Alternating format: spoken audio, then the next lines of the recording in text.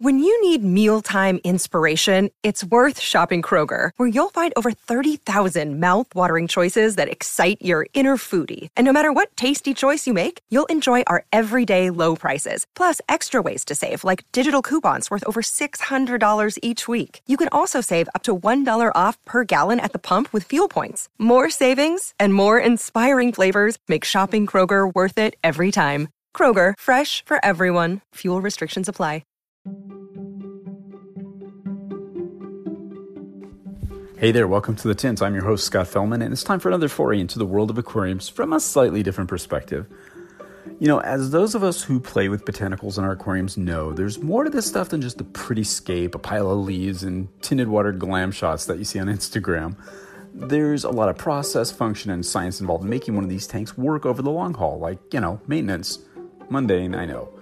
But if you started working with botanicals in your tanks over the past few months, you've probably gained an awareness that although these are unique and aesthetically beautiful aquariums, like any other methodology, they're not set and forget systems. Because of the very nature of botanicals and how they interact with their environment, you need to regularly evaluate the aquarium and replace the botanicals as needed. Leaves and botanicals are ephemeral in nature. They're not permanent fixtures in our aquaria. You'll need to understand the progression of things that happen as your tank establishes itself.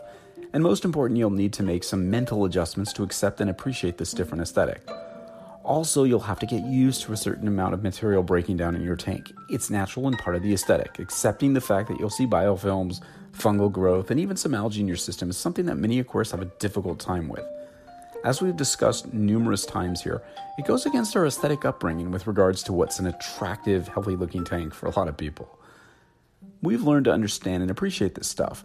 This is not an excuse to develop or accept lax maintenance practices. It's simply to call awareness to the fact that there's probably nothing wrong with your system when you see this stuff. It's quite contrary to the way we've been, trained to evaluate the aesthetics of a typical aquarium.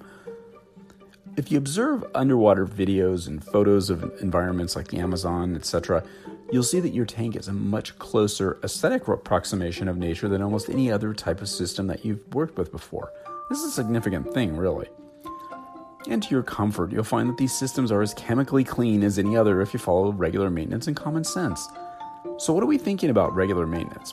Well, for one thing, water exchanges. I'll keep it relatively brief on this topic.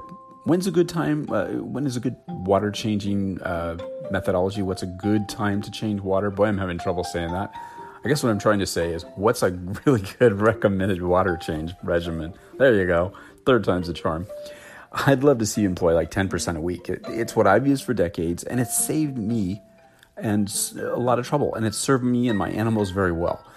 Easier still would be to employ 2-5% water exchanges twice weekly, if you can do that. It's way easier than you think, and it has the added advantage of keeping you in real intimate contact with your tank on a very frequent basis. And when you're changing water, you could easily complete a few other regular maintenance tasks at the same time with a minimum of time or effort involved. Regardless of how frequently you change your water, just do it consistently. In fact, I'll humbly borrow a line from, Nike and tell you to just do it. And of course, this inevitably leads to the topic of siphoning. How much stuff do you remove? Doesn't it disturb the leaf litter or botanical bed, and should you even remove it? Well, it's a personal thing, really. Consider the function of natural leaf litter beds and the processes which influence their composition and structure. Many leaf litter beds are long-term static features in their natural habitats, almost like reefs. However, there's a fair amount of materials being shifted around by current, rain, flooding, and the activities of fishes. Stuff does get disturbed and redistributed. The benthic microfauna that our fishes tend to feed on are also affected by this phenomenon, and as mentioned before, the fishes tend to follow the food, making this a case of the fishes sort of learning to adapt to a changing environment. And perhaps, maybe, the idea of fishes sort of having to constantly adjust to changing physical environments could be some sort of a trigger hidden deep in their genetic code that maybe it stimulates overall health, immunity, or spawning behavior. Notice I didn't say chemical, because this is a different thing. We're talking about their physical environment. Maybe it's just something in their program that says, hey, you're home, and that triggers some kind of adaptive behavior. Now, I'm probably reaching, but I find this possibility fascinating because we can learn more about our fish's behaviors and create really interesting habitats for them by simply adding botanicals to our aquariums and allowing them to do their thing, to break apart as they decompose, move about as we change water, or add new pieces from time to time. Again, much like what happens in nature. Like any environment, leaf litter beds have their own rhythm, fostering, substantial communities of fishes. The dynamic behind this biotope can best be summed up in an interesting excerpt I found in an academic paper on Blackwater leaf litter bed communities by biologist Peter Allen Henderson.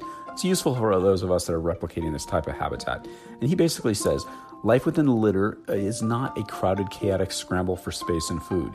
Each species occupies a subregion defined by the physical variables such as flow and oxygen content, water depth, litter depth, and particle size. The subtle division of space is the key to understanding the maintenance of diversity, while subdivision of time is also evident with, for example, gymnotids hunting by night and cichlids hunting by day. This is only possible when each species has its own space within which to hide. So, yeah, that makes sense, right? And of course, an aquarium is a microcosm of nature. It's not an open system. However, in principle, many of the factors which control nature control our aquariums too. Some of them are quite a bit different in execution, but the influence is similar. So back to siphoning for a minute. Personally, I don't do a lot of siphoning of detritus from my substrates, which are typically mishmash of leaves, twigs, and bits of botanicals and stuff like that. Sure, you can stir up this later and, could simply swish a fine mesh net around the water column and try to remove anything you find offensive. I wouldn't get too carried away with it. Remember, most of the stuff, the detritus and stuff, is utilized by organisms throughout the food chain in your tank, and as such is a fuel for biological processes that we're so interested in. No sense disrupting them, right? What goes down doesn't always have to come up. Take care of your tank by taking care of the enormous microcosm which supports its form and function. The surest path to success with botanical-style Blackwater aquariums, as we've mentioned repeatedly, is to go slowly and incrementally. Sure, once you gain experience, you'll know how far you can push it, but quite frankly, nature doesn't really care about your experience. If the conditions aren't right and the bacteria in your system can't accommodate a rapid increase in bioload, she'll kick your ass like a personal trainer. Just go slowly. Change the water regularly. Go easy on the siphoning, okay? Respect nature. Learn from her. Stay observant. Stay patient. Stay inquisitive. Stay humble. Stay curious. Stay diligent. And always stay wet. Until next time, this is Scott Fellman from Tannin Aquatics. Thanks so much for spending part of your day with me. I look forward to seeing you on the next installment of The Tint.